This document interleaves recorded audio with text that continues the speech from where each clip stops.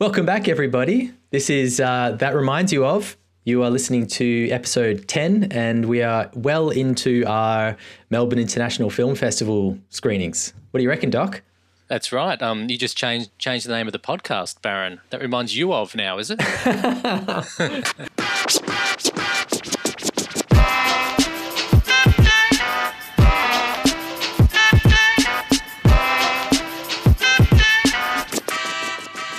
Episode 10. Who would have thought? Episode 10. And we were talking about exponential growth, and, well, I don't think it's exactly that, but, you know, it is growing. It's getting bigger little by little. Yeah, it's a cult following. It's a cult following. And more importantly, we're enjoying ourselves. And this Melbourne International Film Festival thing, this sort of diving into a whole bunch of festival films over a short period of time and doing a bunch of episodes is fun. I'm really enjoying it. I couldn't agree more. Like, a problem I have when I go to the festivals normally is that I go in there usually half cut and watch about 5 in a day. Yeah. Love most of them and then completely forget about it. Forget about them. So I don't remember the names or what I loved or anything. So this is, at least for me, a record. So, you know, when I'm thinking, oh, what was that, you know, bloody film, I can go back and watch or listen to this crap. Absolutely. And remember. And it's kind of forcing us to think a little more deeply about each film as we watch them, because we have to come on here and talk about them, right? Yeah. I'm not sure how deep we are, but like we're at least trying, yeah? Right. Yeah, we're trying. It's making us, you know, do a little bit of extra work, which is good. Yeah. Yeah. So I guess what we're doing here now is we both got the bundle, the thriller, what was it? The dark thriller bundle, I believe it was. 3 films. There was La Llorona, Killing of Two Lovers, and Rose Plays Julie. Yes. Bundle. Dark thriller. How can you not go dark thriller? I know. As soon as I saw it, I knew I had to have it, and I was so happy to see that you had sort of picked up on the same thing. That's awesome. Yeah. And so this episode, we will talk about one of those, being Rose Plays Julie. Yep. Directed by 2 people, Christine Malloy and Joe Lawler. Yeah, it seems like they've done a few films together as well. I was having a quick little look, and they've written and directed a few films together. And also I noticed that Christine Molly has also edited this film. So she's a talented person. That's never easy to do the right direct and edit combo. Yeah. It's a lot of work. And you just sort of, I think by the end of that, you'd have to be pretty sick of it. You got to be. She's the virtual Dave Grohl of film editing, playing all the instruments, singing all the songs. Yeah. Does he do that? I think he does. I think he does too. Yeah, or the Lenny Kravitz probably. Lenny Kravitz plays all his own. Yeah, instruments. There you go. Yeah. So this film, wow, what a crazy, dark, twisted story. And I guess before we get into thoughts, we should probably just tell people what this film is all about. Do a quick synopsis. Do you want to do that, Doc, or shall I? Let me have a crack. It's about a young woman who's studying to be a vet, I think, or some occupation that requires her to cut up animals and euthanize, I think. Yeah. Euthanize. And she's been adopted, and she's looking for her biological mother, and she finds her biological mother early in the piece, and then discovers spoilers. Well, I reckon, yeah, why not? I reckon. Let's do it. Yes, she discovers that her mother was raped, and she's the product of that rape. So then she goes on the search for her father, and that gets pretty dicey. Big time dicey. Not sure how much more to say. Like, that sets it up for me. Yeah, exactly. And you can't really talk about this film without giving a few spoilers away, but then there's some big ones towards the end we probably want to save for the audience that kind of make the film great, because it is a slow burn. I would call this film a slow burn. Did you feel it that way? Yeah, I did. You just threw something in there and you said that the film is great. So that's straight off the bat. Do you want to Yeah. elaborate in any way. Sure. Look, I did really enjoy this film. Of the four that I've seen so far, this is my pick so far. Interesting. I think of the films that I would recommend to people to see, this is one of them for sure. And I think it's because I just really enjoyed the performances of the three leads. I thought they were all really, really solid. Yep. It's beautifully shot. There's a beautiful score, and the story, although slow and a little meandering at times, not meandering, that's not really the right word. It's more like self-indulgent at times. Then in that third act just starts to pay off like huge dividends for the effort that you've put into just like getting to that point. So made it well and truly worth it for me. And and like if I think about what a thriller is, this film encapsulates that perfectly. Yeah, I loved a lot of things about it. I'm not as absolute about it as you are, I don't think. I thought it had flaws too. Yeah. Tell me, what do you think? Well, I thought sometimes it was a bit on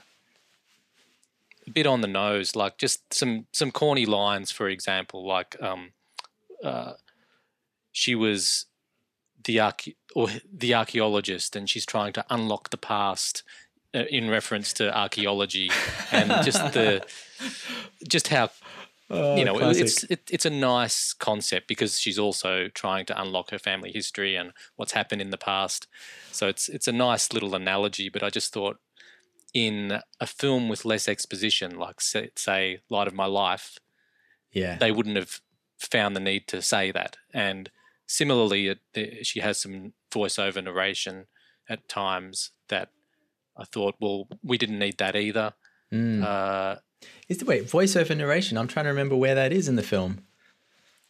I'm sure there was, unless I'm. I can't remember. No, there was. She's saying that she's an aberration, and that she's just reflecting on herself being the product of this, right? Unholy. Yeah. Okay. Coupling. That is familiar. Yeah. Interesting. See, I didn't pick up on the archaeologist aspect being kind of a sort of related to her digging up her past, but it makes total sense now that you mention it. It just didn't even really occur to me while I was watching it. Okay, I just heard it and I thought, oh yeah, too much. Yeah, and, that's the sort of wisecrack that I would say, off the cuff. Yes, and then kind of kick myself under the table for saying, look, that's just too obvious, mate. You just need to shut up. Shut up. I love it. And the title of his book was called Below the Surface. Right. Yeah. Anyway, they're just some reservations I had, but there's a lot to like as well, which we can go into. Yeah, definitely. No, that's interesting. Look, I'll talk about one thing that bothered me about it, and you could say it's a pretty big flaw. However, I think the film just gets away with it. Yeah. But the lead character, Rose, does not grow at all throughout the film.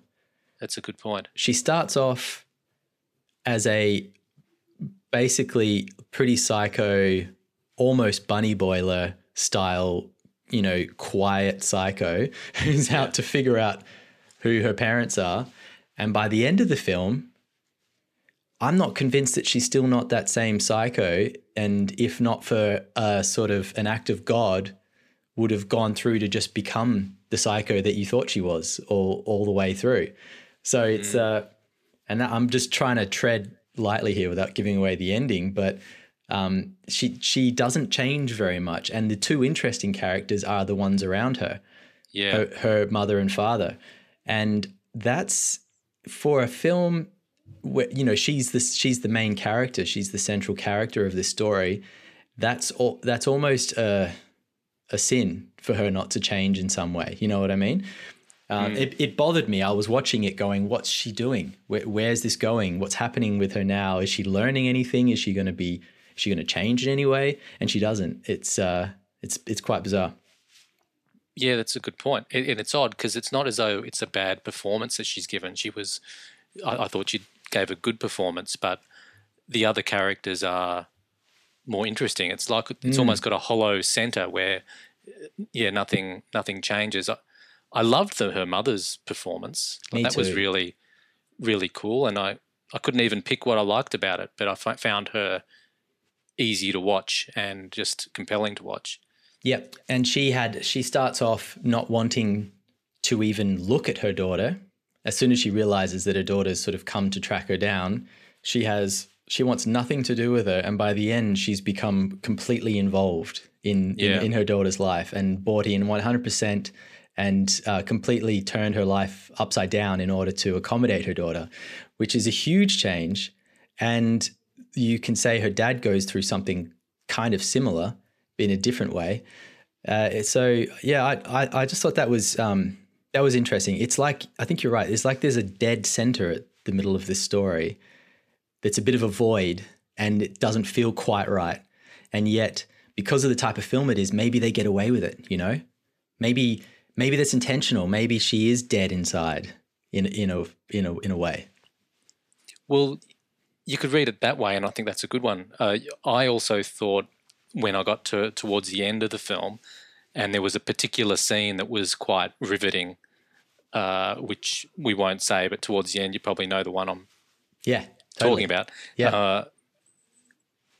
As soon as I saw that scene, I thought they've started from this point.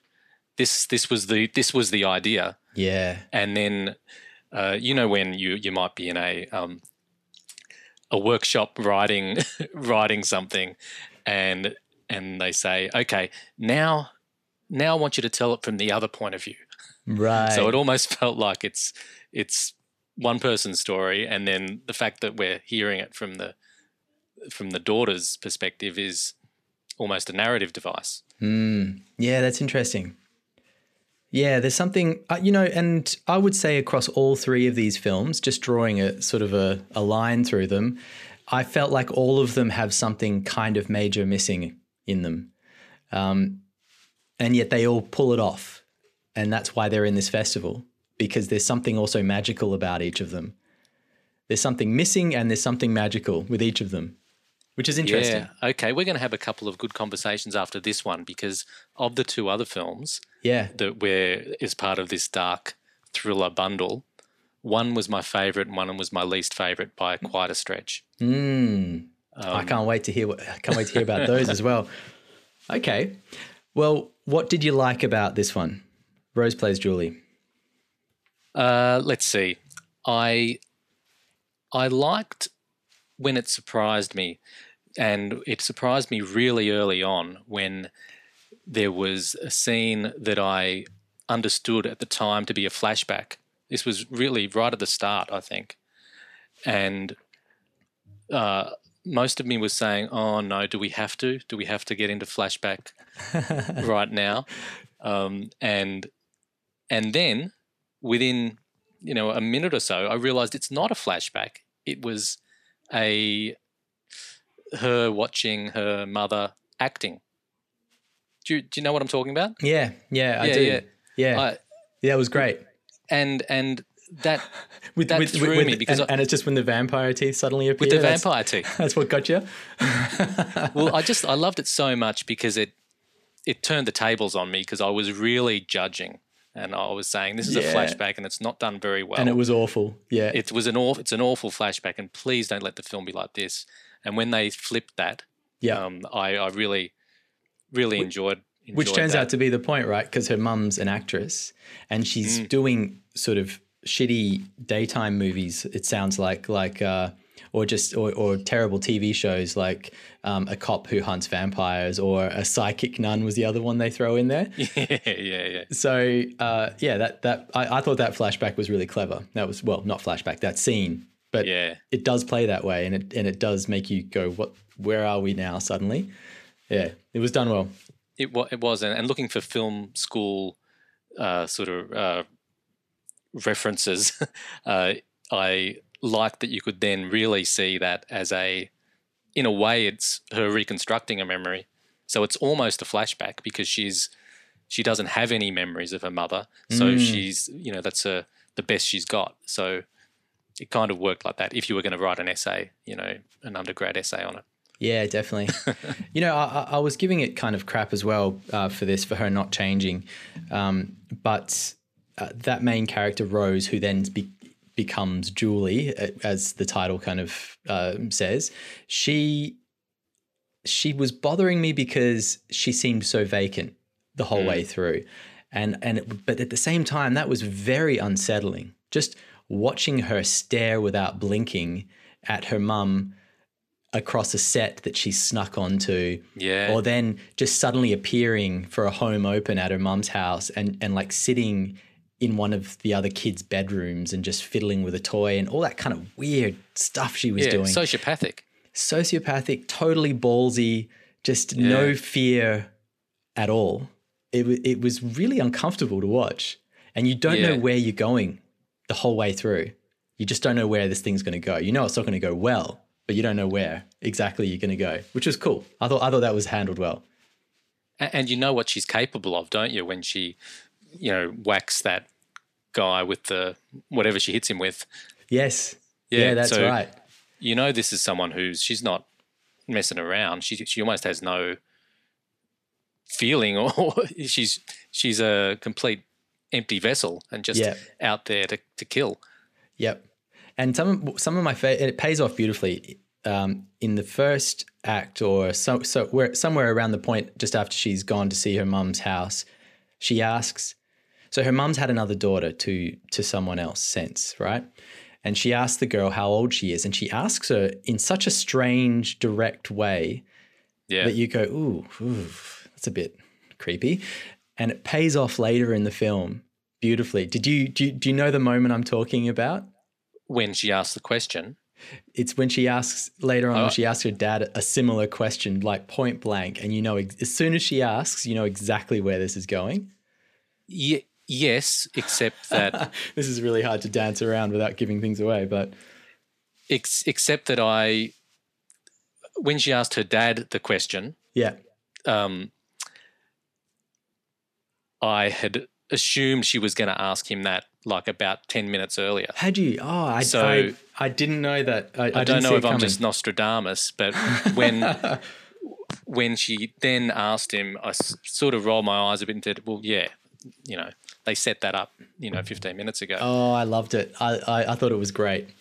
It was just what I wanted at that time, just to go, okay, this is going to be good. Like I kind of needed that little nod to the violence that would come later. Yeah. Interesting. Do you know what I both loved and didn't love at the same time is Game of Thrones guy, who anyone in Game of Thrones I just think of as Game of Thrones. Yeah, how have we not mentioned Littlefinger? How have we not mentioned yet that Littlefinger is the dad? This is problematic for me. Okay. Because he's a wonderful actor. I really, really enjoy watching him. He's so watchable. And he was great in this, I felt. But he's Littlefinger. And he's playing the same sort of character. And that to me, someone that everyone kind of hates and... A little slimy. Yeah. Seems to get away with all his plotting and planning and scheming. That's right. Yeah. And I think the baggage of him being Littlefinger does all the heavy lifting for him being that character. And I just didn't think the actual character was very well fleshed out. Very two-dimensional. I don't know, he seems all lovely on the surface. We kind of know he's not. And then he sort of obviously reveals himself as being just exactly what we assumed he would be. Sorry, that's a bit spoilery, but no, that's fine. I did not have a problem with that. I know exactly what you meant. What you mean. I was really aware that we were looking at Littlefinger, and that he's such a huge character from that show that it's hard not to see him as that character. But I was sort of able to go with it, and I thought he did a great job of the role. And I agree the role was a little bit two-dimensional, but I didn't mind that. And I thought his performance at the very end of the film where he ends up, it was spectacular. I thought he was great in that final scene. No, that's true. And the whole script and the concept of the film redeemed itself for me in that moment. I just felt there could have been a lot more complexity leading up to that. Fair. Yeah. Yeah. And perhaps if they'd spent less time doing long slow motion shots of Rose staring creepily at something, we could have gotten to some more depth in his character. Yeah. So what else? I thought there was some really great little genre moments in there. I thought, as I said, the first half was a bit too indulgent. Like it just took too long with all those long, slow shots. For instance, they really played on the mum and I think her name's Ellen. Yeah, Ellen and Rose kind of getting to know each other. In fact, I think what they were trying to do was almost like a little bit of a red herring that this was going to be a film about Rose becoming a psycho and taking out her mum for giving her away when she was a baby or something like that. It seems like that's what they were trying to do, except I never once actually thought that's where it was going. Like it just didn't feel right, you know? So it just felt like wasted time, you know, with that, trying to throw us off the scent a little bit, whereas they could have actually got through that a little faster and then spent more time with the dad, and that was the more interesting story. Yeah, the story between the mother and the daughter was so benign and so normal, and the mother handled it seemingly so well that it's almost a twist in itself for playing it so straight. Yes, yeah. I don't know what I think about it. I don't know if that's a masterstroke or a wasted opportunity. I'm not sure. Yeah, I was uncertain about it too. It definitely had me questioning what was going on with the film at times, and usually I would say that's a really bad thing, and I shouldn't be questioning so much at this point in the film. But it does pull itself together, and it kind of all works in the end. So as you say, maybe it's smart, maybe it's just lucky that it all kind of came together in the end. Who knows? I mean, I suppose Christine and Joe could answer that question, and Christine, having that through line of writer, director, editor, probably had a pretty clear idea of where she was going.